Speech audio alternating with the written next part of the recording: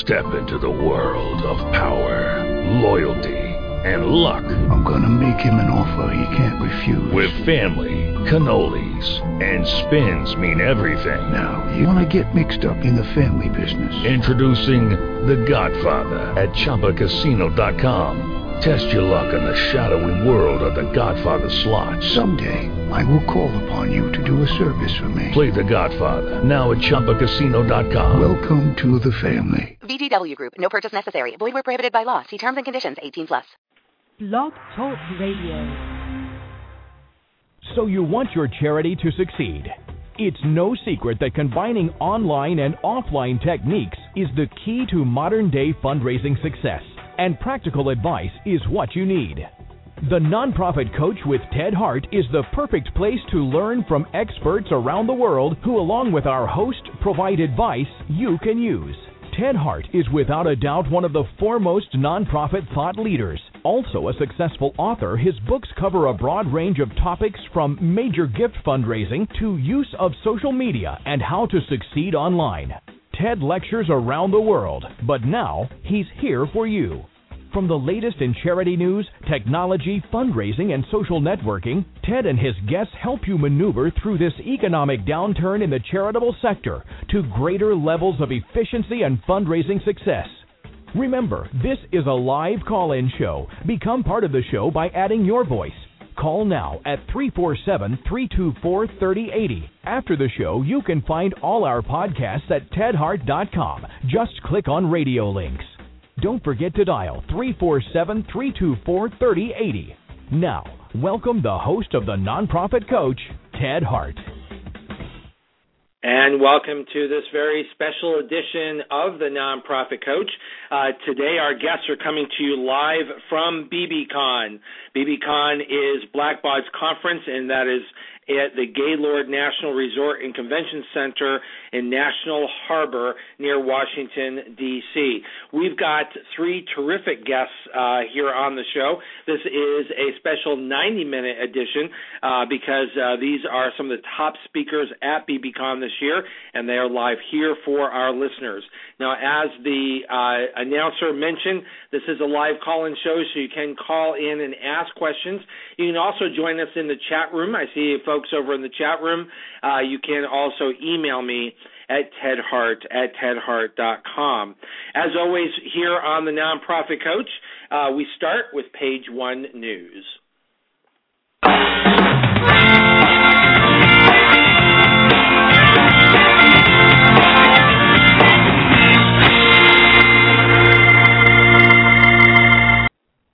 A part of Page 1 News is the show itself. This is Monday, October 1st, and we are coming to you live from the Washington, D.C. area, and this is the special live edition from BBCON. Now, today's show is one of two shows that we will have for you this week. Tomorrow is our regularly scheduled Nonprofit Coach radio show. That will be at 12 noon Eastern, and tomorrow you will have right here on the show. Make sure you call in. Linda Lysakowski will be here for you tomorrow, and she will be taking your calls on the topic of capital campaigns. So don't miss Linda Lysakowski on capital campaigns right here on the Nonprofit Coach tomorrow.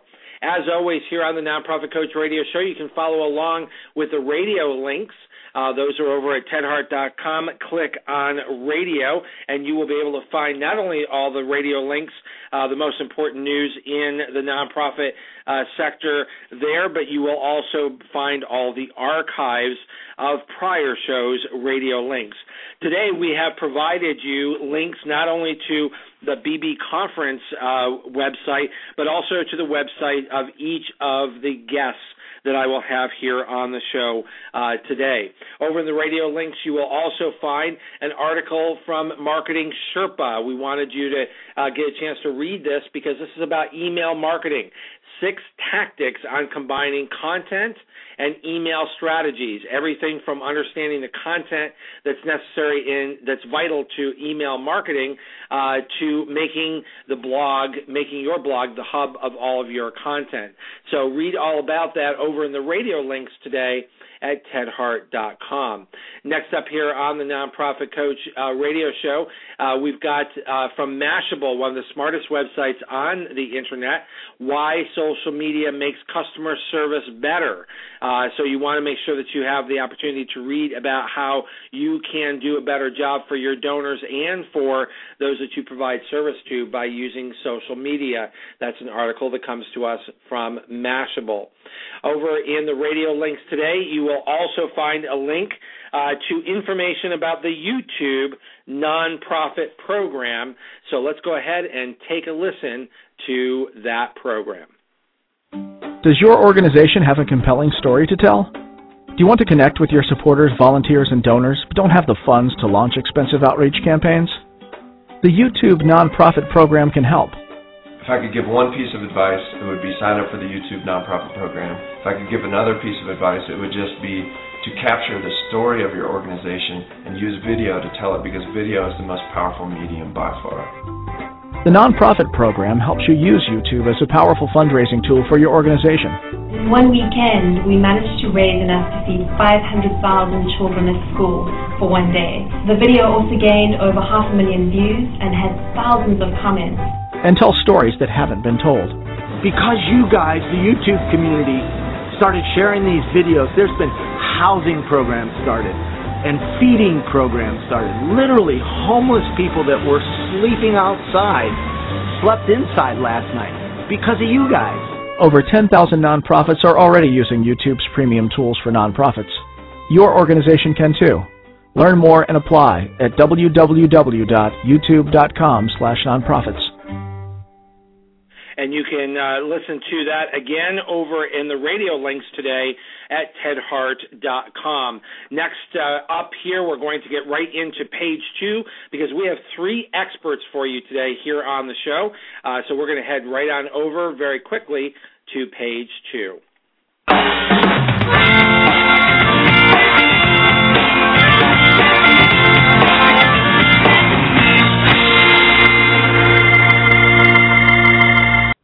I am honored to have Mark Chardon, who is the President and Chief Executive Officer of Blackbaud, here live from BBCON right here on this special edition of the Nonprofit Coach.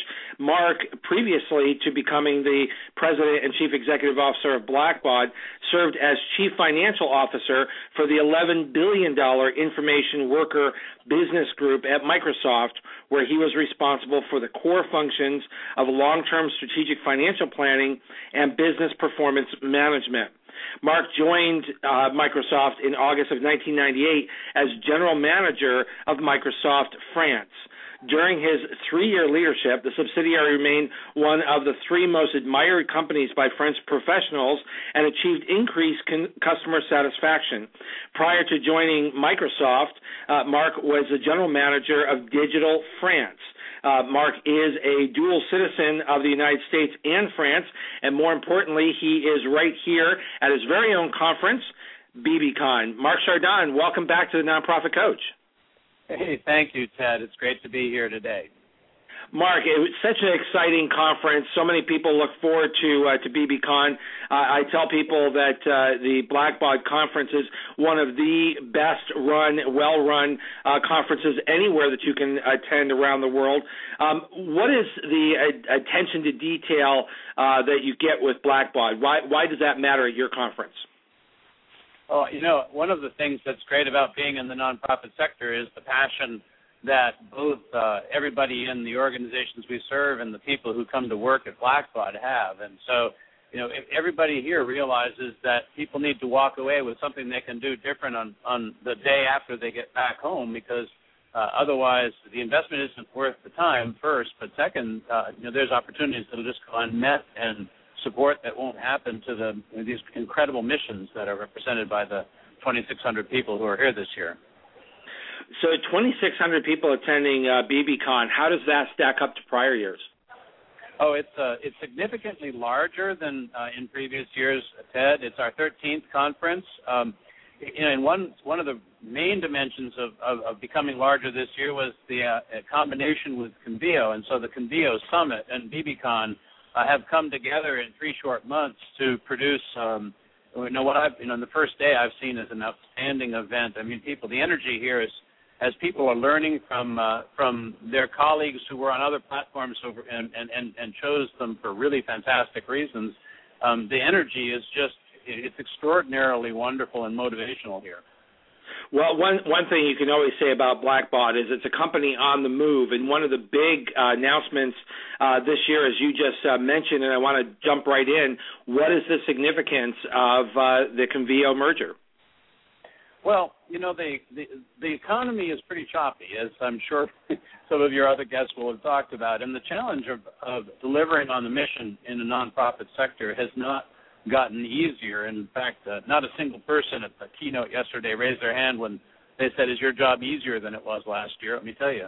And so, it's the time to bring the best of online fundraising and the best, constituent relationship management platforms together. And the demand to get those integrated and to produce a 360-degree view of your supporter, your constituent, your volunteer, your advocate, that's omnipresent, because every organization needs to get ahead of the shifts that are happening and how donors and supporters relate to your cause. And with that merger, it doesn't it sort of just recognize how the internet and the use by nonprofits is no longer completely separated from all other functions?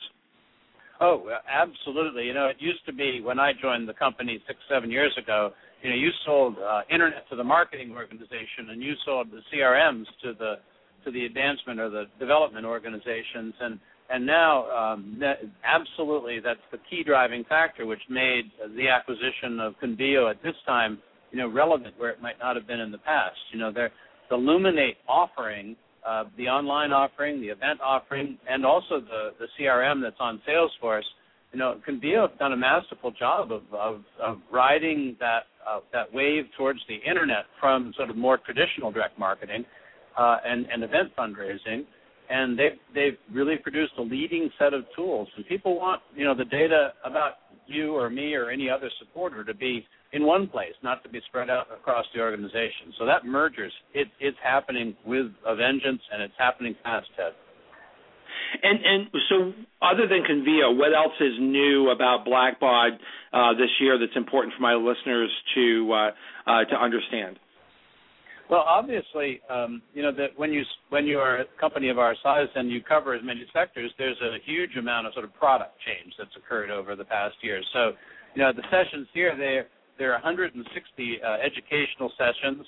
Many are sort of CPE or CFRE credit type sessions, but many are also roadmap sessions. So people here to hear about Luminate, about our CRM, about online marketing, about the Salesforce platform, about Patron Edge, so then version 4, a next generation ticketing solution. One of the things that's the coolest is the Razor's Edge now has a mobile module, so you can go to the App Store or to the Android app space and download that. In fact, the Razor's Edge mobile module is so easy they even let me demo it, which is saying something. New versions of the analytics tools that help people do prospect research and segmentation in the database. I mean, the amount people come here to find out what engineering has done and what they're going to do to make their ability to raise the resources necessary to support their mission or to achieve their mission happen. And those are the ones where people are spilling out the back doors, Ted. Well, I would dare say, and correct me if I'm wrong, that those people who attend BBCON are sort of self-selected into understanding technology at a higher level than the average nonprofit. So would that be a fair statement for those who attend BBCON? I think there's quite a mix. I mean, obviously the highest percentage of sort of job function would be people who do the management of the databases and the tools, and those who support the teams who are actually driving the mission. But we have a lot of development people, and we have a lot of marketing people, and there are plenty who come up to me and say, I don't understand the technology, but here's my tech person. And so oftentimes organizations will come as 2 or 3 people so that they can follow the fundraising track as well as the technology track. And there's about a dozen different tracks here, from financial management and fund accounting through arts and cultural organizations, so birds of a feather by vertical, and then there are product line tracks, both by online and offline marketing, as well as sort of for large and small organizations. So it's there's a very broad range, and people often bring both technical and non-technical people to the event. Well, and when you mention broad range, that really describes Blackbaud now, doesn't it? I mean, you have products at different price points now. You have products at varying degrees of complexity now. So you're no longer one note. You've got a lot going on. How do people make sense of all that? Well, that's an ongoing challenge. I'd be saying less than the truth if I said we have a perfectly clear product roadmap that everybody instantaneously knows where they are, and that's sort of the challenge. I mean, if we were an accounting software company, we'd be SAP, and we'd be Sage, and we'd be QuickBooks. So, we have that range of solutions across a CRM suite, across an online suite, is somewhat challenging to navigate sometimes, and we've made some good progress in 3 months with the Convio acquisition, but it's the time for us to make the offering simpler and to make it really clear. If you're an arts and cultural institution of, in the middle of your sized market, then it's an all-true solution, and that's the thing we lead with, and that's because it's the thing that produces the most value, say, for an arts and cultural customer. I think that we're probably halfway down the path to that, and that's why people come to navigate it and to try to understand where we're going to be when we get to the, this even more focused and clearer, solution portfolio. That's one of the downsides of having had several acquisitions over the years, is that if you're going to be graceful about helping people, move to migrate to something that's more exciting to them over time, you A, have to take time, and B, you have some duplication for a period of time. If that makes sense, Ted. But well, yeah, no, it does. But one of the things, and I don't think it's exclusive to technology, but one of the things that's interesting to me always about technology is how attached people come to the solutions that they choose, almost like they become groupies. So when you have competitors coming together, do you feel any resentment from people that, well, now you own Convio and you were the opposition, and because it does become very personal when you're using one platform or another almost every day. Well, I think that's the edge case. The primary, and obviously this is a self-selecting population of people who want to move forward, who come here to attend the conference. So there obviously were some comments about roadmap decisions, but on the whole, the number one thing that people are looking for is, help me understand deeply what integration between the online and the offline means. What's actually going to happen? What happens if on the online website this person's got 3 emails? How does that going to show up in the Razor's Edge? How's that going to show up in Luminate CRM? And that desire to dive into the detail of what gets centralized, what is the database of record? How can I decide to better segment, my donor file or my volunteer file? And most importantly, how do I do a multi-channel strategy where what's the right order and the right rhythm of online and offline communication to optimize the connection to the cause? Because in the modern world, connection precedes contribution as opposed to the contrary. And would you say that Blackbaud, that's still a journey in terms of the companies that you currently own and are integrating and potentially looking down the road to other acquisitions? Well, let me first be clear. I have no desire to make other acquisitions in the near future. I mean, nothing of any significance. With Convio, we have the best online. Now, Mark, let me just ask you: is that you making news here on the Nonprofit Coach that there's no big mergers? I've told some investors it's never wise to surprise your investors with comments like that, Ted. So no, I'm entirely in agreement with regulation, fair disclosure from our CC. So I have no problem with you making news on the Nonprofit Coach. Go ahead. I understand, but the main point here is that once you've got, enough is the right amount is enough, and this is the right amount. We have the leading online tools and we have the leading CRM tools, and our customers are saying, don't confuse the situation. I want this stuff to work together seamlessly because I've got a mission to address, and I got to spend less time figuring out how I support the mission. I got to figure out how to spend more time doing the mission. And you know what? So when people talk to me in this conference about the Convio acquisition, 95 times out of 100, they're saying, I want the integration faster than you're doing it. And we'll say, okay, well, come and sit down and do some product discovery with us. Help us understand what you want to have happen when the online person has 3 email records, and how do you want that to show up in your database, and what do you want to do with that, and what are you trying to achieve? And this is a huge amount of learning for us as an organization. Blackbaud, both the Blackbaud Classic people and the Convio Classic people, all of us are learning here together from customers, and there's an enormous amount of product discovery that happens here, which is fantastic, Ted.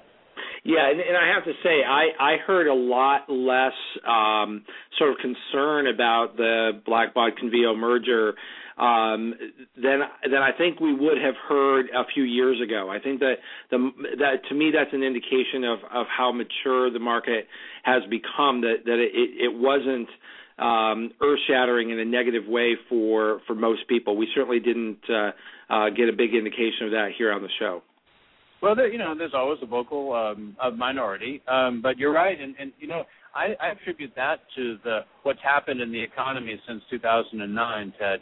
Organizations have realized that the new normal is choppy economies, and choppy economies typically mean for our customers more demand for their services, lower government funding for those that do receive grants, donors who are more cautious, donors are doing fewer donations of more significance now, and they're changing their mindset from giving to investing. And all of that has truly changed the landscape around fundraising, around providing resources for the mission in a way that just wasn't there in 2008. And so I think that a big part of that maturity, if that's the right word, of that evolution of the market has come from the realization that, go-go days aren't going to happen for a while, and so we might as well get going. Exactly, and the varying types of services that are available for nonprofits continues to change, but also through mergers. Would you say that there's more opportunity for nonprofits now than there were a few years ago? Oh, I really do. The world has accelerated dramatically, and this concept, I always, when I'm asked to talk about cloud computing, I ask people, well, wait a second, are you talking about a technology, or are you talking about an experience? Because mostly people are talking about an experience, and the world outside the nonprofit sector, the cloud experience. Oh, download an app, throw it away. It only costs 99 cents. Go and do all of your banking centralized on your phone. Know where people are, geolocation. I mean, the number of changes that you sort of have to navigate means that organizations that are figuring out how to surf these changes are doing pretty darn well now, Ted. I don't know, how you hear it, from other guests, but let me tell you, that's what I'm hearing here. Yeah, no, I think that there's still always that mystery of what should I be doing, what don't I know about. But I think certainly the utilization and the hunger for technical solutions to everyday issues, I think, has never been greater. So how does that position Blackbaud going forward? Are you a technology company or are you a strategy company? Well, we're primarily a technology company. Make no mistake about it, and we know more than any other organization in the world about what data you need in order to cultivate supporters and what the business processes are and how you make information solutions support that. We obviously do give strategic advice, but there's an enormous ecosystem of people who are specialized by vertical, by size of organization, by donor type, by campaign type, and many of those partners are here, by the way, in our Partner Expo, and that vibrant ecosystem is absolutely critical to an organization like ours, and we're primarily in the business of providing the best tools and some advice about how to use it, and then a lot of information about the big data that is in there, which is our analytics side of our business, Ted. So, this takes more than a village in order for us to move this forward, and the partners, the strategic partners, are dedicated and excellent in our sector. So we're very fortunate. I think you are fortunate, and I think that at least from the perspective of those that are not inside to Blackbaud, you see many more offerings coming together from various different sectors of the nonprofit world, just at the time when nonprofit managers need to be able to see some of those pathways. You said that earlier that the merger and trying to find the right path for people to determine what do they need is evolving. What advice can you give to our listeners today in terms of how they would approach Blackbaud if they don't know what they need? Well, when in doubt, send me an email. I mean, I'm sort of kidding in one level. I mean, I get lots of them, so any Blackbaud person should be able to connect you to a person who is either in the sales or marketing or the solutions organization, depending on what you're interested in. You can go to the website. You can so there are a lot of different ways. The best possible way, however, is to do what this current nonprofit generation does, which is ask your friends what's happening, and many of them will be using products and services from us. And reaching out to your peers is a really important part of how people make decisions around solutions in today's world. And so they can either reach out to us or they can reach out to their network. And I'd suggest they do both.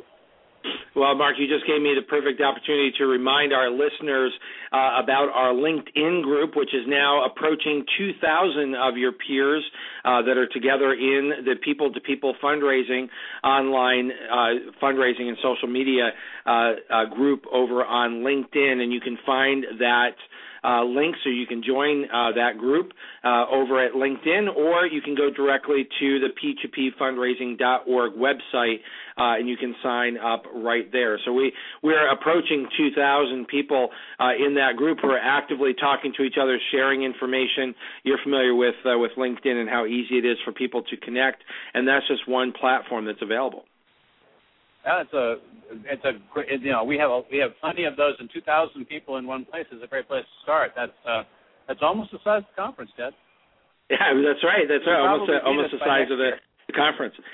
Now, Mark, I'm going to play a little bit of a clip here because since I've got you and you're a technology guy, you'll appreciate a big company that I think many of the listeners today will recognize celebrated a milestone, a birthday, if you will, just a few days ago. So we're going to do a little bit of a celebration together. Just 1 second.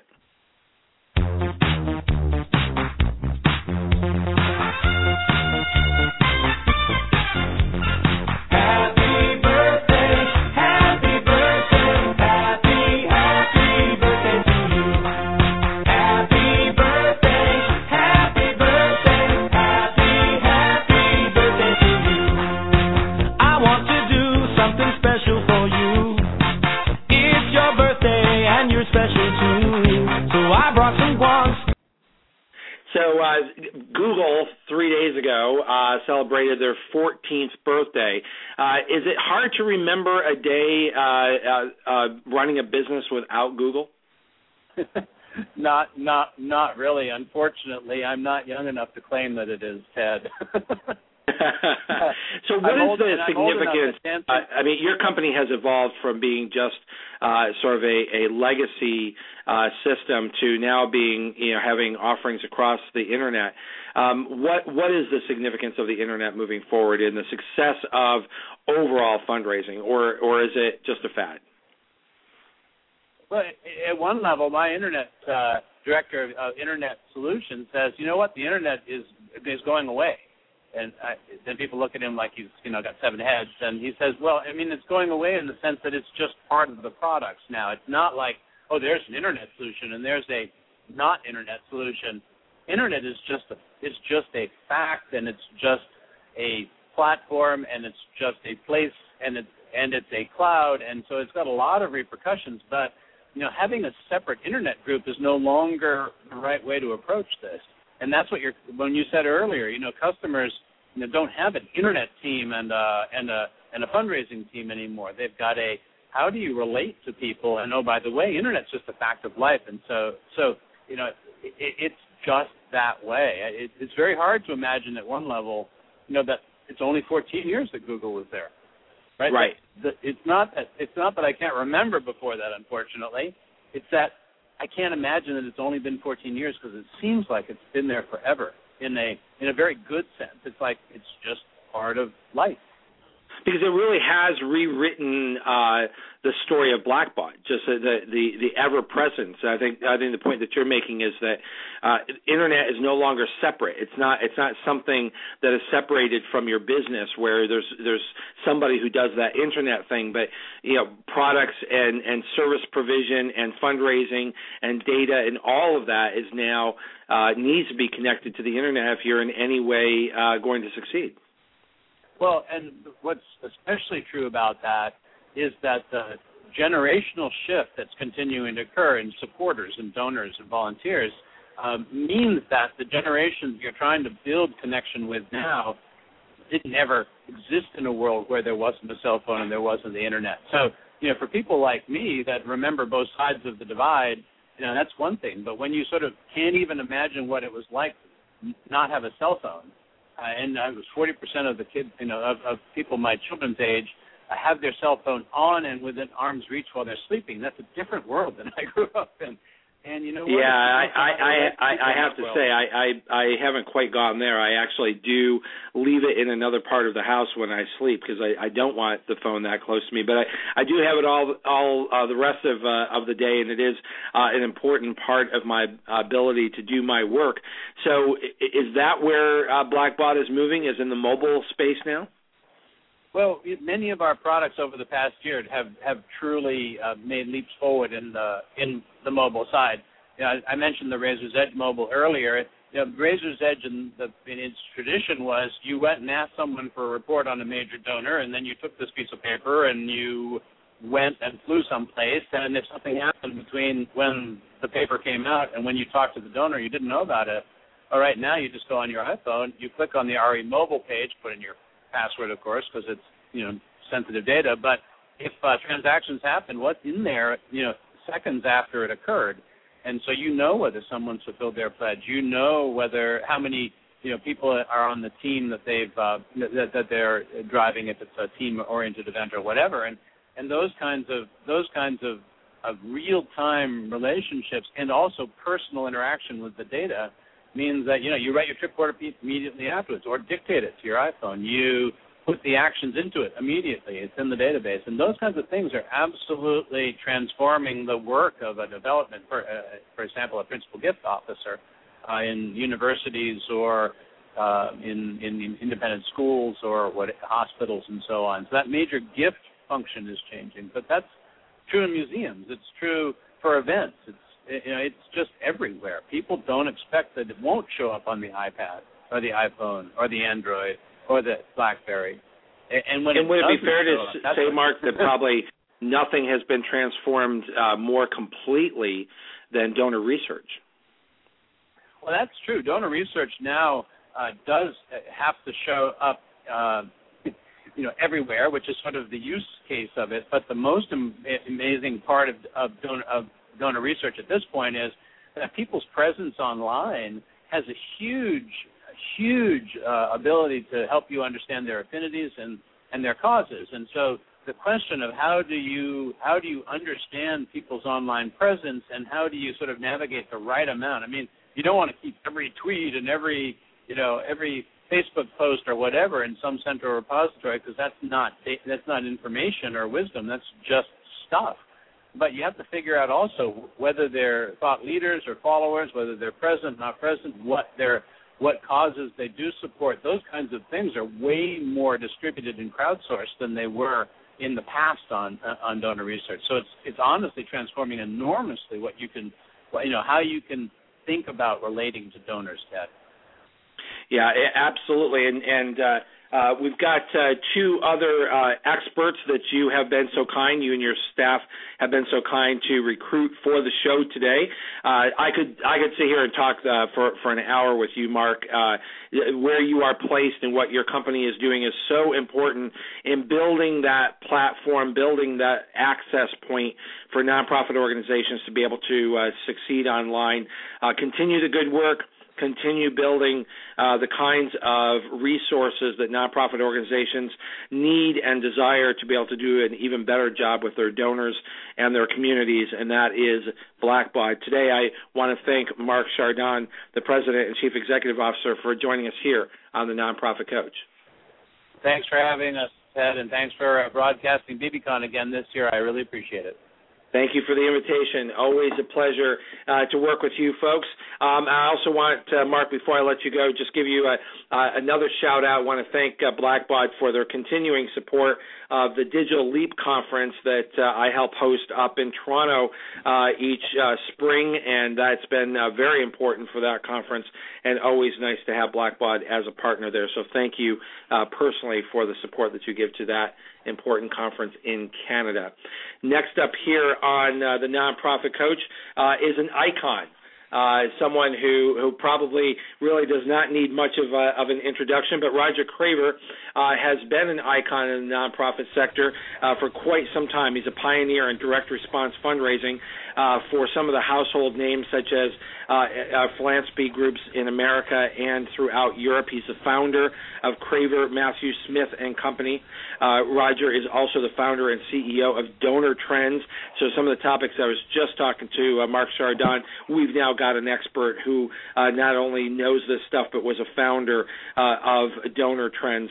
This is the independent research firm that tracks giving and fundraising trends and provides innovative data solutions for fundraisers. Among the organizations, and this is just a small list of the very impressive organizations who turn to Roger for advice, he helped launch and build Amnesty International's fundraising approach, Habitat for Humanity International, Handgun Control, Greenpeace, Common Cause, American Civil Liberties Union, the ACLU, World Wildlife Fund International, the Heifer Project International, the International Campaign for Tibet.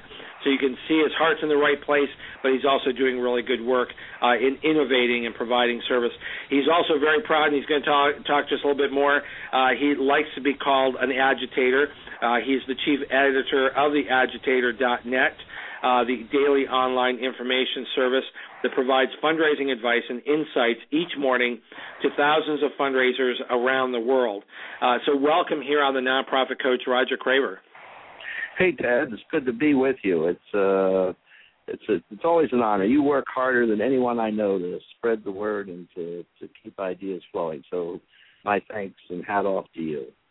Well, I'm happy to do that, and it gives people an opportunity to talk to fine folks like you and to Mark, people who sort of live in the stratosphere, and for the average nonprofit, they might not have access to the wisdom that you bring to our marketplace. I'm going to start right off with asking you about the agitator and your role and why you like to be an agitator. Well, one of the biggest enemies of successful organizing, and organizing can be campaigning or fundraising or any of the myriad activities nonprofits engage in, the largest enemy is complacency, and it is too easy, given the pressure of everything else in the daily and workaday week, to simply repeat and do over and over again what a person's been doing. And so that needs stirring up. Ideas and practices need challenged, and new ideas need to be put up in the air and shot down, or put up in the air and applauded. And that's what my co-editor Tom Belford and I try to do each weekday morning. Roger, I have to say, I refer to you as an icon at the top of the show, and that's not a phrase that we use on the show lightly. Although we do have many people on this show who are luminaries like yourself. Craver Matthews Smith and company is such an important thought leader in the sector. You're the founder of that. When you look at the list of organizations that you have really helped them build their fundraising programs, I see a lot of passion in those organizations. What is the role of passion in your success in these companies? Or are they just businesses?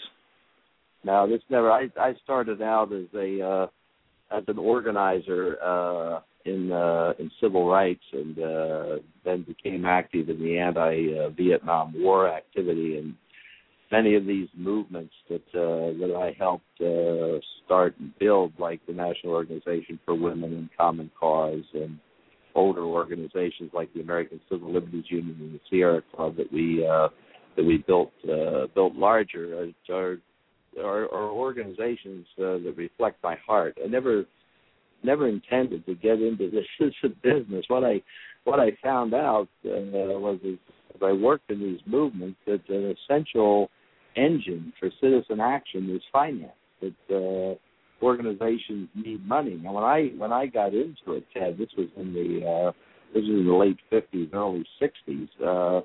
Most financing of organizations, funding of organizations, came from major donors, came from foundations, came from labor unions. There wasn't a tradition of the mail being used to get large numbers of small gifts and therefore help social change along. And social change, in fact, wouldn't be possible had it not been for the invention or the development of basically direct response fundraising, because you can, through that technique or set of techniques and channels, you can now get hundreds of thousands or millions of people supporting the cause, and you're no longer dependent on one or two major donors being able to say, well, if you do this, I'm going to cut off your funding, or if you don't do this, I'm not going to give you any more. So the technologies of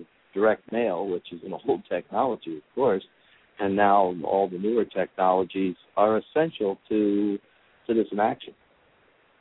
Well, and thank you for that pathway to my next question. We just had Mark Chardon, who is leading Blackbaud in some very exciting new directions, and certainly as he mentioned, the internet, mobile is just no longer something that is separate. It's just an integrated resource into almost everything. What about the work that you do? Is it as ever present, the internet and mobile, in the work that you do, or since you sort of cut your teeth on more traditional fundraising, what's the role of that? No, it's absolutely essential, and what today's social media and online activity is essential for is reinforcing direct mail. Ted, you've been around also a long time, and there's an increasing belief, and it surfaces about every other year that direct mail is dead. Well, direct mail will be dead when a meteor hits the United States postal service. But the fact is that direct mail among all age cohorts in the research we do is still the preferred method of being solicited.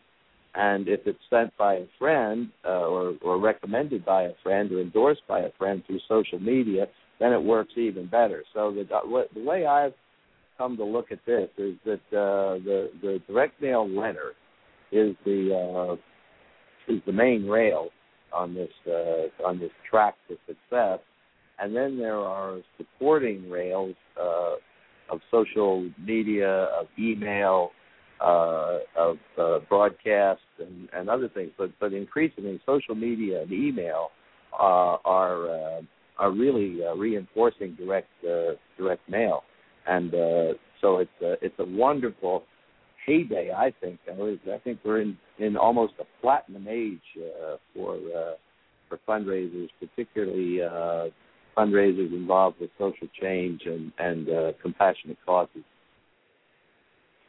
That seems to be a common theme among your client base. Social change, as I said before, a lot of passion.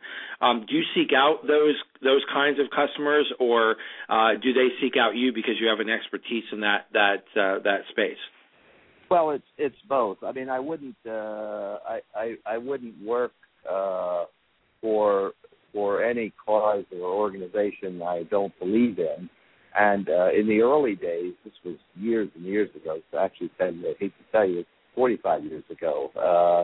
I was the first employee and launched an organization called Common Cause, and it was the first of the left of center, or let's say the extreme middle organizations, liberal organizations, or progressive, I guess, is the fashionable word these days, to make direct mail succeed. And it grew from 0 to 500,000 members in virtually 5 months. And so that became the template for other organizations, or other founders who then sought me out. So right after Common Cause came the National Organization for Women, came the National Abortion Rights Action League, came Environmental Defense, came older groups like the Sierra Club and the ACLU and the League of Women Voters, so that success, I guess, begets success. But that was also the late 60s were a very yeasty period in our national history, not unlike what we've been going through here. The Vietnam War was raging. Congress was paralyzed. The students were up in arms. There was just a lot of frustration that could be tapped, and that's why those movements were started, and they did a lot of good. And now there are other movements that are some of them now in the streets and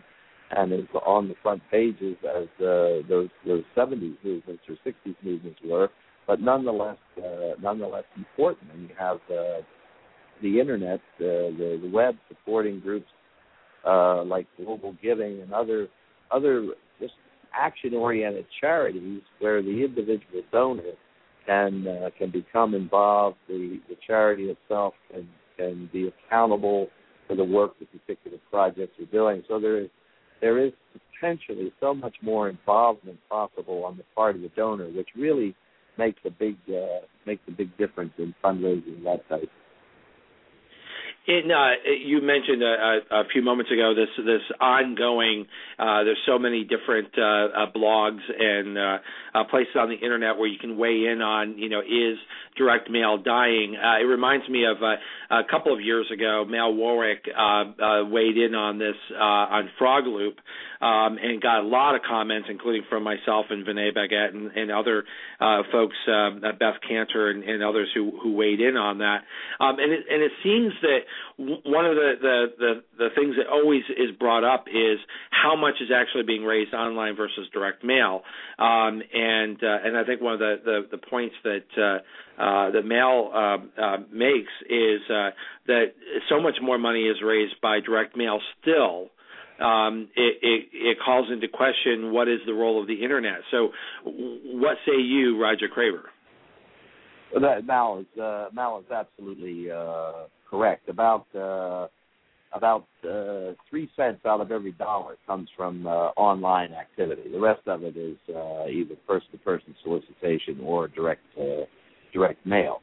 What that doesn't say, however, is how much the internet, both websites, email, social, everything else, reinforces direct mail. But at the end of the day, when you count up the money, the original source is mail. Yeah, but now it's really a question. I mean, you just made a statement that is sort of like, how are you counting this, or does it really even matter? Because direct mail today is so influenced by what happens on the internet that is it an internet gift or is it a direct mail gift, depending on where the influence comes from, or is everything that comes in through the mail just automatically direct mail as if there were no role for the internet?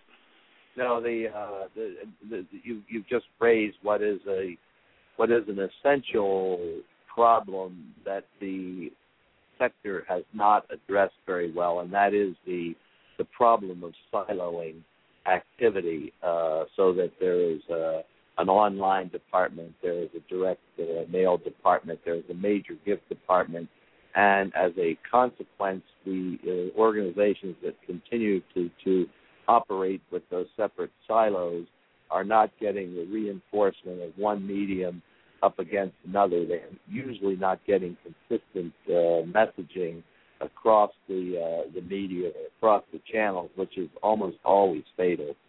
And the big enemy to making the successful leap that the whole nonprofit sector should be making in this change to the internet and mobile and everything else is to eliminate the silos, because it's only then that you can see how this works in tandem and reinforces each other through the various channels and the various media.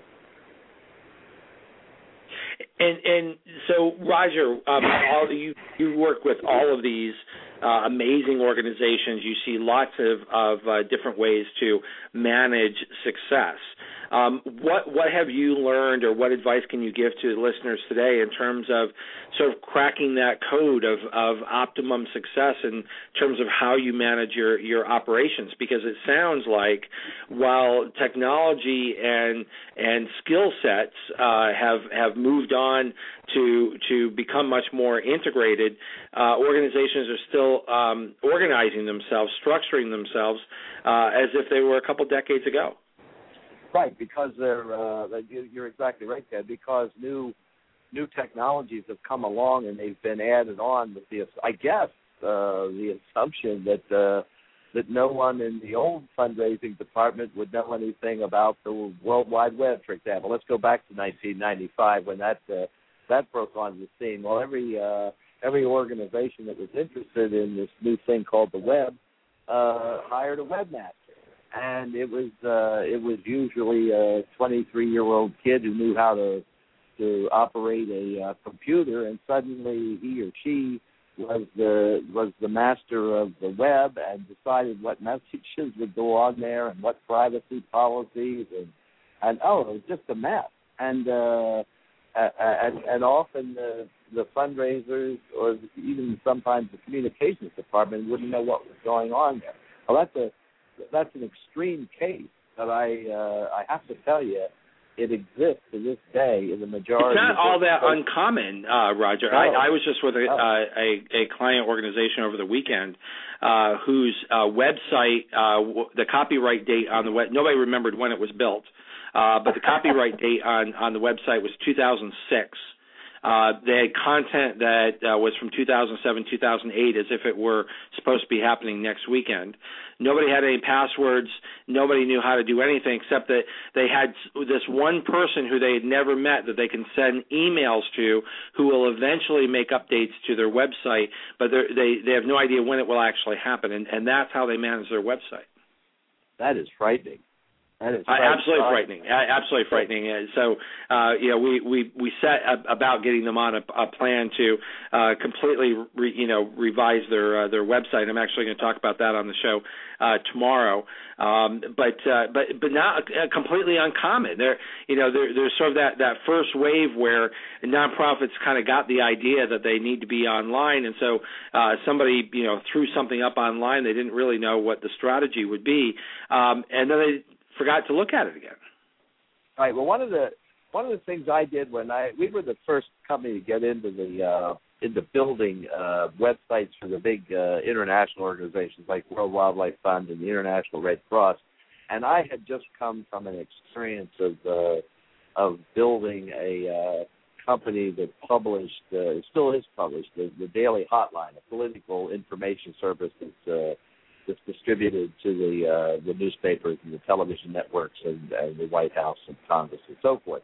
So it's changed, is the name of the Supply Hotline. It's changed hourly and daily. And so when I started this company, New Media Publishing, we built websites, but we also changed content daily on them. And it never occurred to me that someone wouldn't do that. But here we are 20 years later, And there still are people who treat this as some sort of an electronic brochure to be hung out there in the ether somewhere. But exactly. Very Web 1.0 sort of approach to creating a bulletin board, but not a dialogue. No, exactly. And the dialogue, given the change in psychographics and demographics of donors, this is no longer a tell me world. The organization no longer tell donors what to do. Donors say to the organization, show me what to do, show me what you do, and show me how to get involved. Exactly.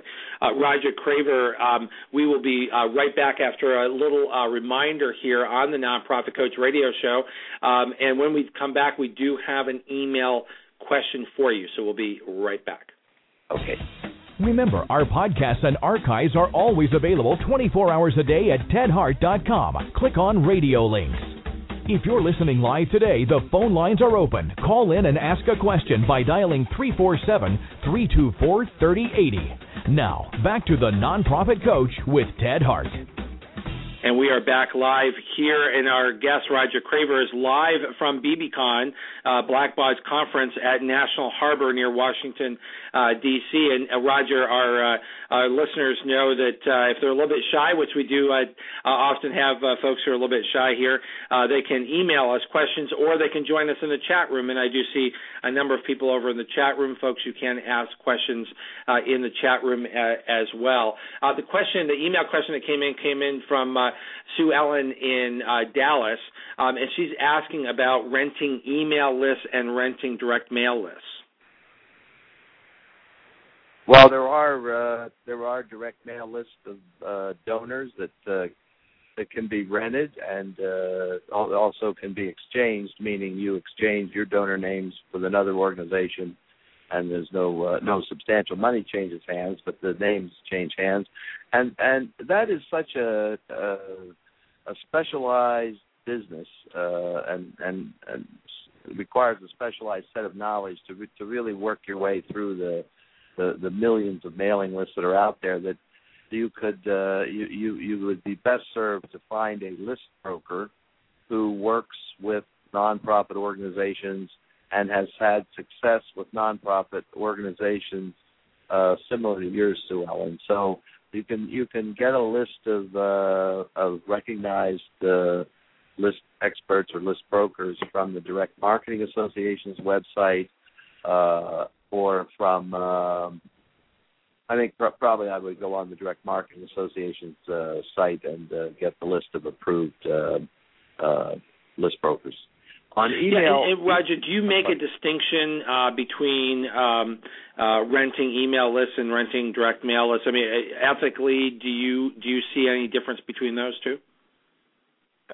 Well, there might be an ethical difference. It all depends how the email list was compiled, because email carries privacy, often privacy restrictions with it. But in terms of renting email lists to acquire new donors, I wouldn't do that. That is a horrendous waste of money. You could rent email lists to run up against the postal addresses on your donor file to see if you can append.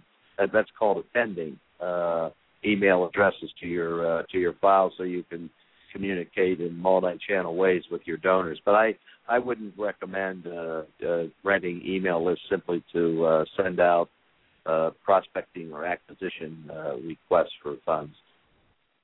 Yeah, I absolutely agree with you. First of all, to do prospecting by email is very likely to have you seen as sending spam. Which should always be avoided. But it's the integration of online and offline in the dialogue with your donors and prospects, but identified prospects, not just cold, I don't know who you are, but I got an email address for you. So what other advice do you have for Sue Ellen in terms of how those might be used effectively in the strategy? Well, I think the best advice I can give without knowing the circumstances is, one, find an organization that you respect and whose work has been successful, and spend some time with them asking what they're doing. Almost every organization will share information with another nonprofit. The second is, speaking of the fact that we're here at the BBCON conference, the Blackbaud website has a number of blogs, and it has one master blog or mega blog that you can subscribe to, and they put out good stuff on. For example, I attended a session this morning. I was curious about the use of email to reinforce. The use of online advertising to reinforce postal direct mail. That was a fascinating session that was given by Richard Becker, who's the president of Target Analytics. And that, for example, I'm sure will be on the Blackbaud website in a day or two. So use that Blackbaud site as a great resource. You can also get theagitator.net, go www.theagitator.net, and you can subscribe free to that. And we have advice on there, and it's a searchable website, so you can see what's there that's of interest. And we have provided, Roger, in the radio links today for the show. You can go to tedhart.com, click on radio links, and you will find a direct link to Craver Matthews Smith, also donortrends.com, and theagitator.net. So anyone who did not get those written down quite right, they can go to the radio links for today's show, and they will have a live link directly there. Roger, I do want to go back before we move on, and these things always go way too quick. And just as I told Mark, I could spend the entire show talking to you. I want to go back to your comments about dialogue and the role of social media today in a successful dialogue. Right. A lot has been said about social media. Some people claim it's the next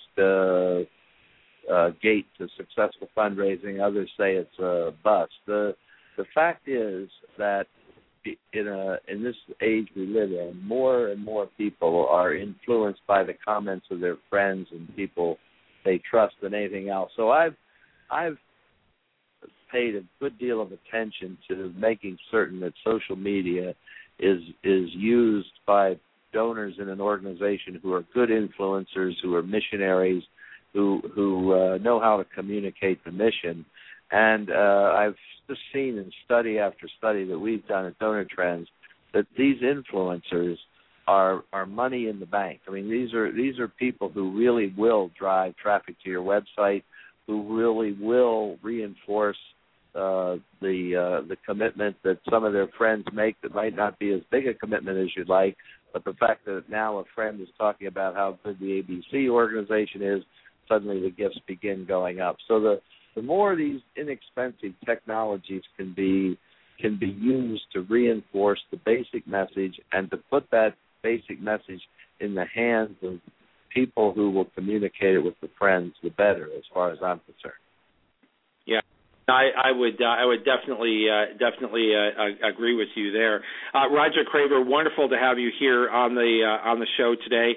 Very thoughtful as always, and what you have done to build solid companies and to bring solid strategy to the nonprofit sector is so important to our ability to move beyond just sort of scattershot, just ask everybody, to becoming much more targeted and understanding both the art and science of fundraising. I want to thank you very much for being my guest here on the Nonprofit Coach. Ted, it's been a pleasure, and thank you for your work, and let's all go forward together. A lot of good. Well, I hope they'll come back and talk to us again on a future show here on the Nonprofit Coach. That was Roger Craver, the founder of Craver Matthews Smith and Company, and the founder and CEO of DonorTrends.com here on the Nonprofit Coach. We're going to move on to our third and final guest here on the Nonprofit Coach in this special extended version of the Nonprofit Coach. Our guests are coming to you live from the BBCON Blackbaud Conference.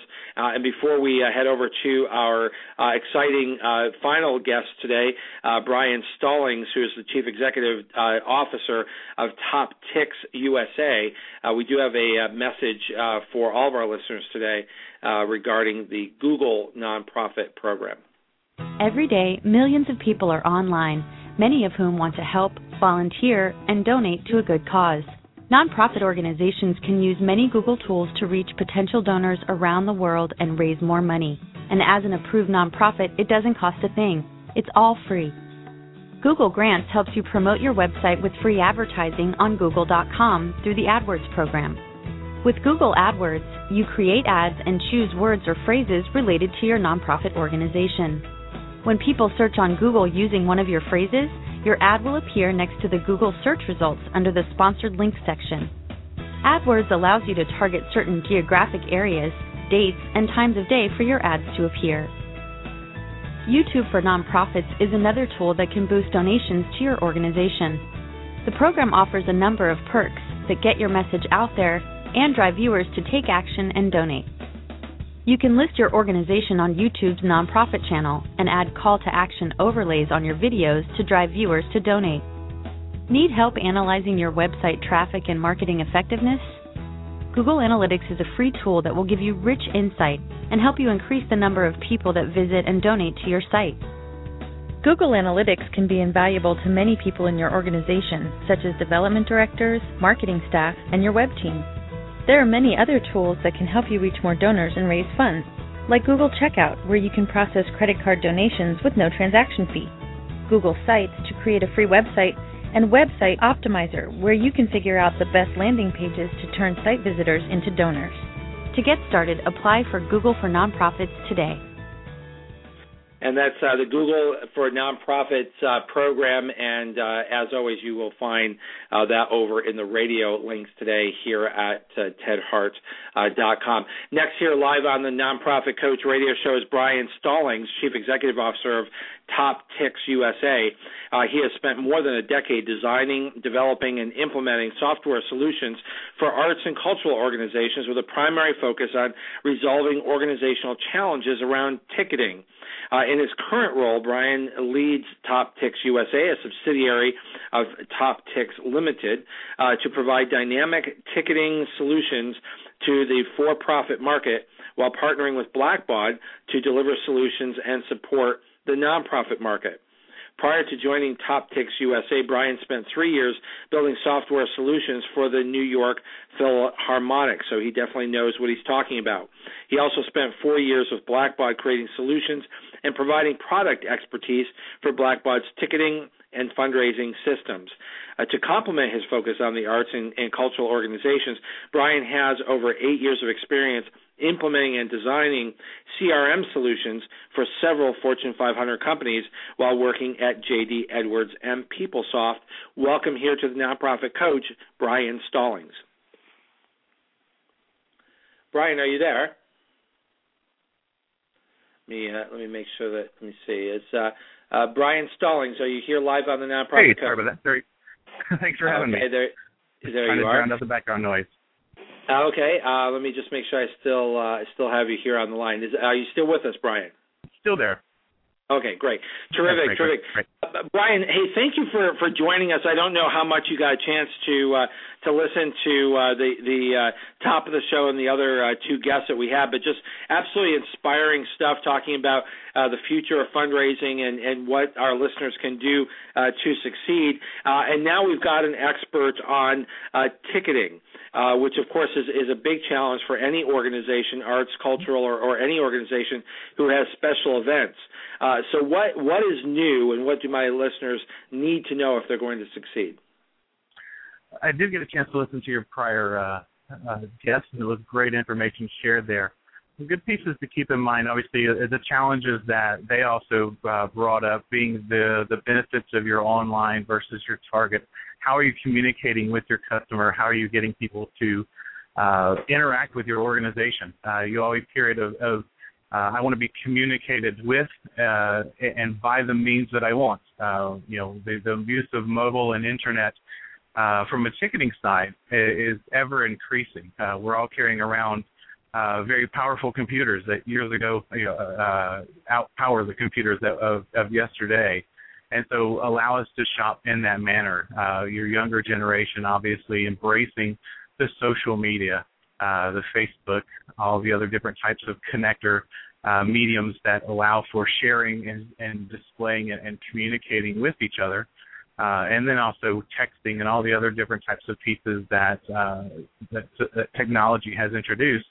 We just need to find the ways in which we embrace that, and then allow our users to leverage those mediums to interact with our organization, whether it be from a ticketing side or even from a donation side, because they tend to go hand in hand. A lot of times the organizations will have a ticket buyer potentially before they have a donor, and so you need to have the ability for that person to work with you, purchase the tickets that they want, and then obviously cultivate that into being a donor, and that's where the power of the various systems. Brian, I want to there. explore something with you that you just said, because I think it's extremely powerful and really an opportunity for my listeners to learn something, because particularly for smaller nonprofit organizations who tend to gravitate towards special events as fundraising, you just made a distinction between someone who buys a ticket and someone who's a donor, that those are two different things. Can you help us understand why someone who buys a ticket is not necessarily a donor?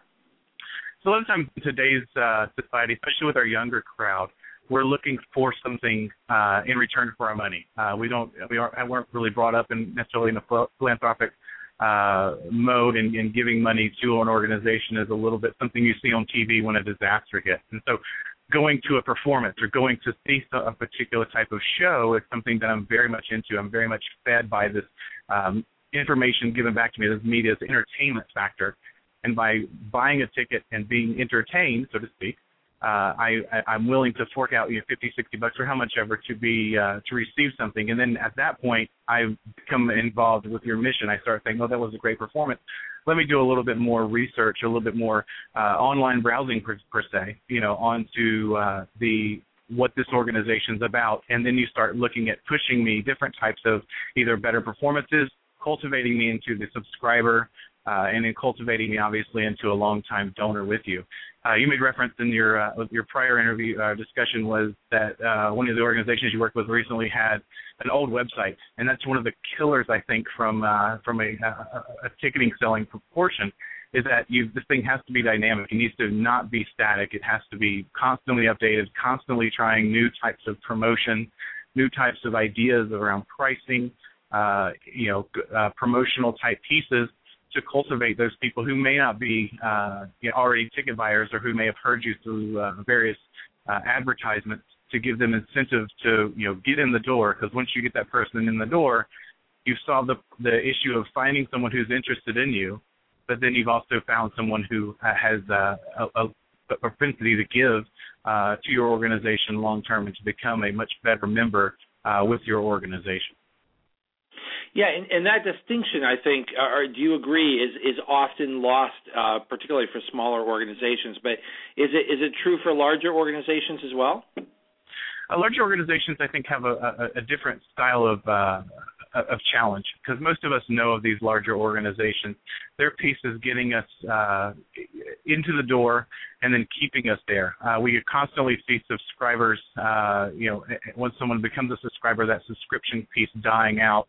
And how can we keep someone active within our organization to the point of even being able to wrap donations and fundraising component into their overall process, and to make it very, very easy for someone to make that transition, I think, is another piece and a key strategy that smaller orgs may struggle with, as well as even larger organizations, of when do I push someone for more information or into a donor mode.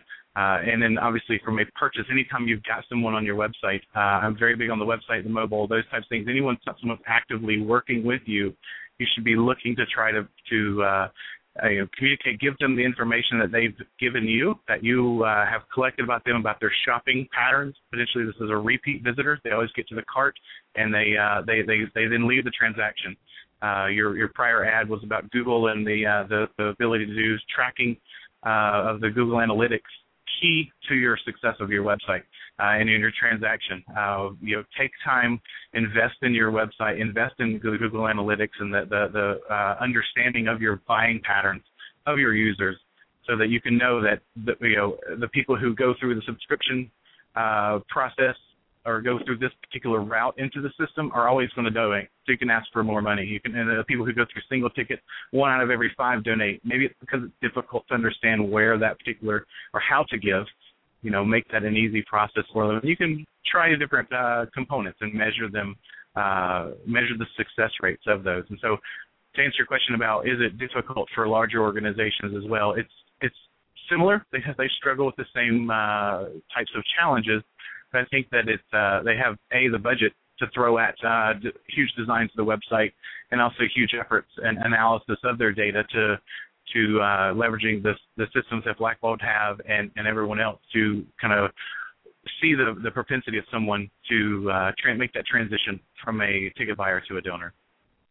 Yeah, and that really is an important distinction. We're going to take just a quick break here, Brian. When we come back, what I wanted to ask you to share with my listeners today is I often share with my listeners that for all the reasons that you are special and you are unique, there are things that are expected of you online that you have to have regardless of size of organization, for-profit or nonprofit, because of common experiences that people expect to have. And when it comes to buying something online, I think that's even greater than it might be elsewhere. So we'll be right back with Brian Stallings, Chief Executive Officer of Top Ticks USA, here on the Nonprofit Coach.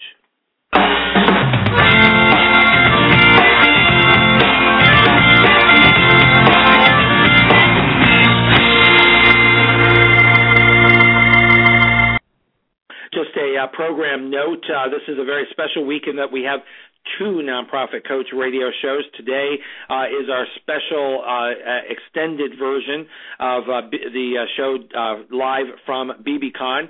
We started at 11:30 Eastern today. We are going 90 minutes today. Typically the show is 12 noon Eastern on Tuesdays, and it's a 60-minute show. And we will be back with our regular show tomorrow with Linda Lysakowski here talking about capital campaigns.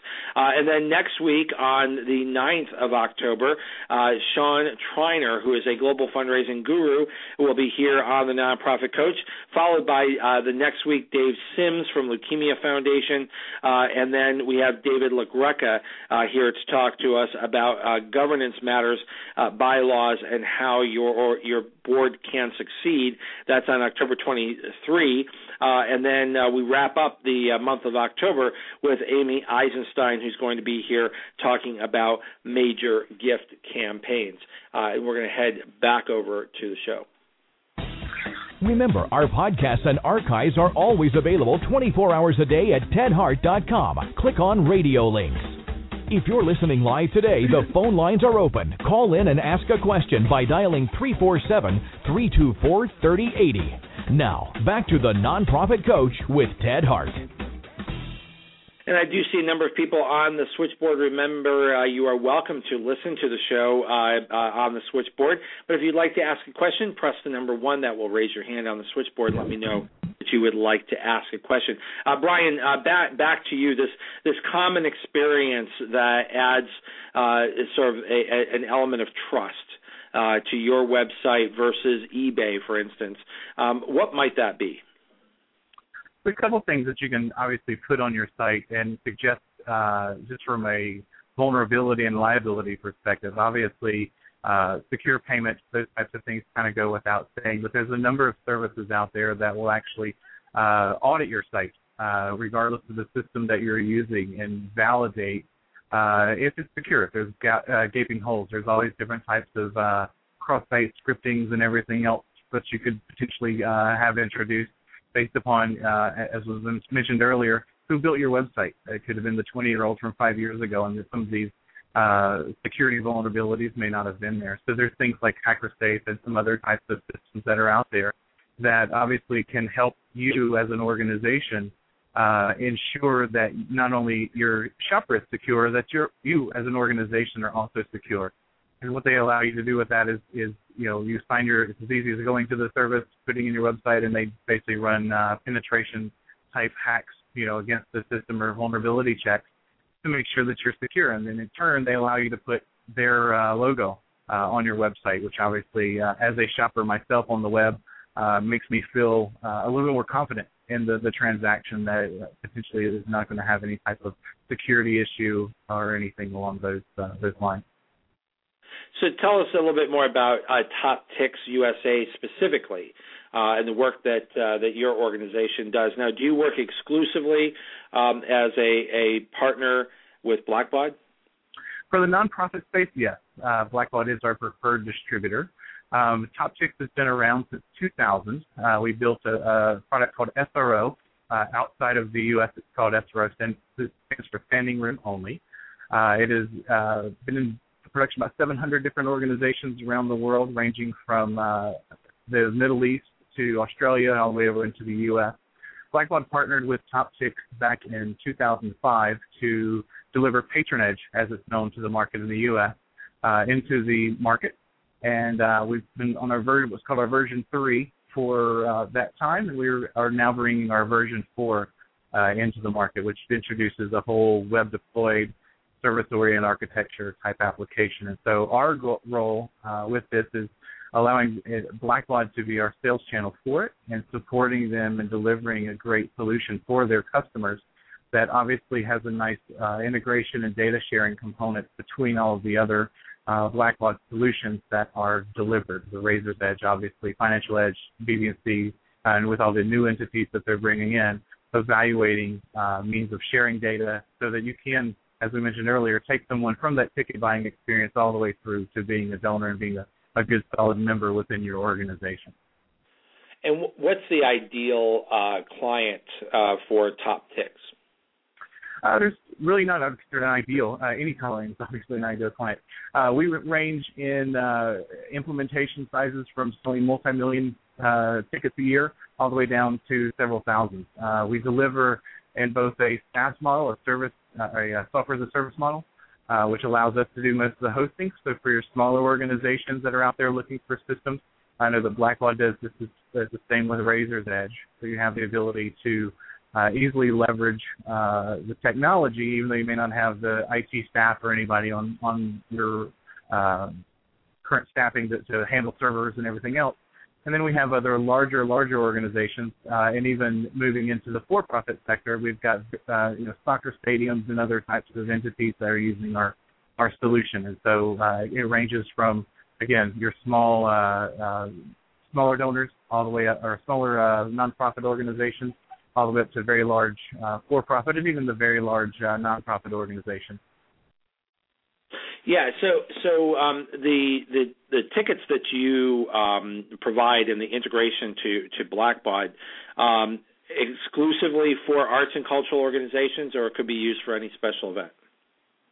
Right now, it's exclusively just for the Blackbaud solution. So we do have the ability for extending the application through its API into any other type of system. We're currently looking at a couple others and even into other types of event management systems for a larger organization. So there's nothing that ties the organization just to, if you're going to have Top Ticks, you have to have Blackbaud. But, Blackbaud obviously we've identified as being one of the market leaders in the nonprofit space, and then have looked to them to provide a lot of the fundraising component out of it, while also inside Top Ticks there is basic fundraising for you to run your organization. To your earlier question about what size organization, we do have organizations that would buy and use just Top Ticks from a nonprofit perspective as well. The pieces from the integration with Razor's Edge brings in all the plan giving, the grant management, all the more involved fundraising. But if you're a smaller organization and you do just your standard kind of take additional donations, you buy a ticket and you want to round up your transaction to the next $5, those types of things, or you do basic $100, $20 donations, then that Top Ticks by itself as a standalone system would work fine for you as well.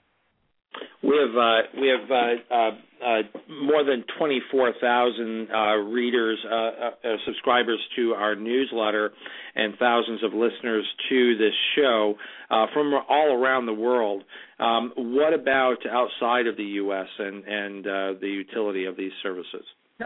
So the application is completely translatable.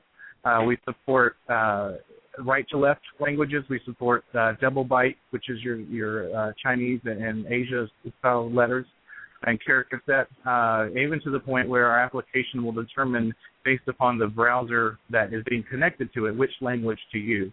So if I, especially maybe up in the Canadian region, and I'm right on the verge between someone who's the French speaking and the English speaking, if someone visits the site, they have their browser set as a French speaking browser, or once it's rendered in French, it obviously will render the whole page in French versus an English person would see it in English. So we don't have any kind of challenges or limitations based upon language or right-to-left orientation of the language, et cetera. So it's a really diverse application. Outside of the Top Ticks USA, we do have offices in the UK, which is also being partnered with Blackbaud UK. We have an office in Italy, Australia, and then also in the Netherlands, and then our final office is in the Middle East. So we have offices all over the world, and each of them obviously are in their own language as well. Well, that's terrific, and that the support and the sales, if you will, are managed by Blackbaud or separate from Blackbaud? So the sales are obviously managed by Blackbaud. So if your listeners would like to get more information about that, obviously calling into Blackbaud would be the first place to go, or visiting their website and requesting more information. The support and services and implementation is kind of a combined and shared effort between the organizations, depending on the specialty and the size of the organization. And we think that's a great fit for delivering the best solution for the organization and kind of customizing the implementation towards what the organization would require. That's terrific. How can my listeners reach you, Brian Stallings, Chief Executive Officer of Top Ticks USA? We do have a link to Top Ticks USA at tedhart.com in the radio links today, but if my listeners wanted to reach you directly, how could they do that? Easiest way to do that is just through email, obviously. You can email me at brian@topticksusa.com. You can also go to your website, to your links, go to our website and fill out the info request, and that comes straight to our group as well and can be sent directly over to me. Bob just emailed in a question about mobile tickets. Mm-hmm. What sorts of support do you provide for mobile technology and ticketed events? So our out-of-the-box solution provides what we call an interface for all mobile devices. And so once you come to the website, it detects that you're on a mobile-enabled device and directs you to a screen layout that's completely kind of customized and sized for the particular device that you're using. We do support the full pick-your-own-seat component for the web or for your mobile as well. It can get a little challenging at times based on how big your venue is, but we do allow for that interface. And the power behind the system is it allows you to define an unlimited number of interfaces. So if you wanted to define something that was specifically geared towards the Android, specifically geared towards the tablet Android, and give different experiences based upon the types of devices that the end user is connecting to you with, the system will allow you to do all of this. That's terrific. That's terrific. What's the future hold for ticketing of events? Do we sort of have what we need right now, or is there a future state of Top Ticks USA? I think it's ever growing, right? I mean, if you're not moving, then you're obviously moving backwards. And so the future embrace of the social media components, we do have a component where you can embed a Facebook app right into your website and buy directly from our inventory, et cetera. Seeing how that trends out, Facebook is ever changing. There's another one right behind it probably that we will need to adapt to. We also see more of sharing of tickets. So I'm not able to go to the show, but I want to be able to send it to you. And so how can I track that from an organizational standpoint?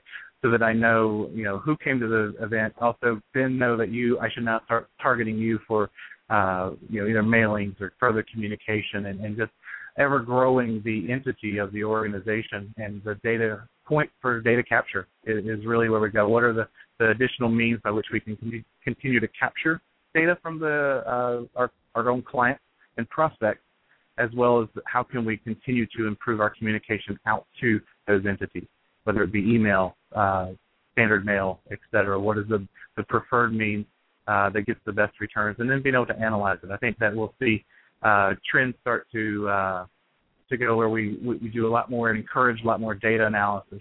I'm sure if you sit down with anyone in an organization, you go, what's your hit maps, so to speak, is what we call it. Your seats that sell the first and for the most expensive. Some of them will know, and a lot of them won't, or some of them will think they know, and it would be nice to have the data behind it to be able to say these are the seats that are selling the best, and therefore you should price your system into a dynamic. And these are all data sets that your company can help drive more ticket sales for organizations. Brian Stalling, Chief Executive Officer of Top Ticks USA, thank you for being our guest here on the Nonprofit Coach. Thank you. And that wraps up this special edition of the Nonprofit Coach live from BBCON. We will be back tomorrow at 12 noon Eastern. Thank you for joining us here on the Nonprofit Coach. You've been listening to the Nonprofit Coach Radio Show with Ted Hart. Tell all your friends to check out our production schedule and download our iPod and iPad-friendly podcast at tedhart.com. Thanks for listening to the Nonprofit Coach. Hello, it is Ryan, and I was on a flight the other day playing one of my favorite social spin slot games on ChumbaCasino.com. I looked over at the person sitting next to me, and you know what they were doing? They were also playing Chumba Casino. Coincidence? I think not. Everybody's loving having fun with it. Chumba Casino is home to hundreds of casino-style games that you can play for free anytime, anywhere, even at 30,000 feet. So sign up now at ChumbaCasino.com to claim your free welcome bonus. That's ChumbaCasino.com and live the Chumba life. No purchase necessary. VGW. Void where prohibited by law. See terms and conditions. 18+. Join us today during the Jeep Celebration event. Right now, get 20% below MSRP for an average of $15,178 under MSRP on the purchase of a 2023 Jeep Grand Cherokee Overland 4xE or Summit 4xE. Not compatible with lease offers or with any other consumer incentive offers. $15,178 average based on 20% below average MSRP from all 2023 Grand Cherokee Overland 4xE and Summit 4xE models in dealer stock. Residency restrictions apply. Take retail delivery from dealer stock by 4/1. Jeep is a registered trademark.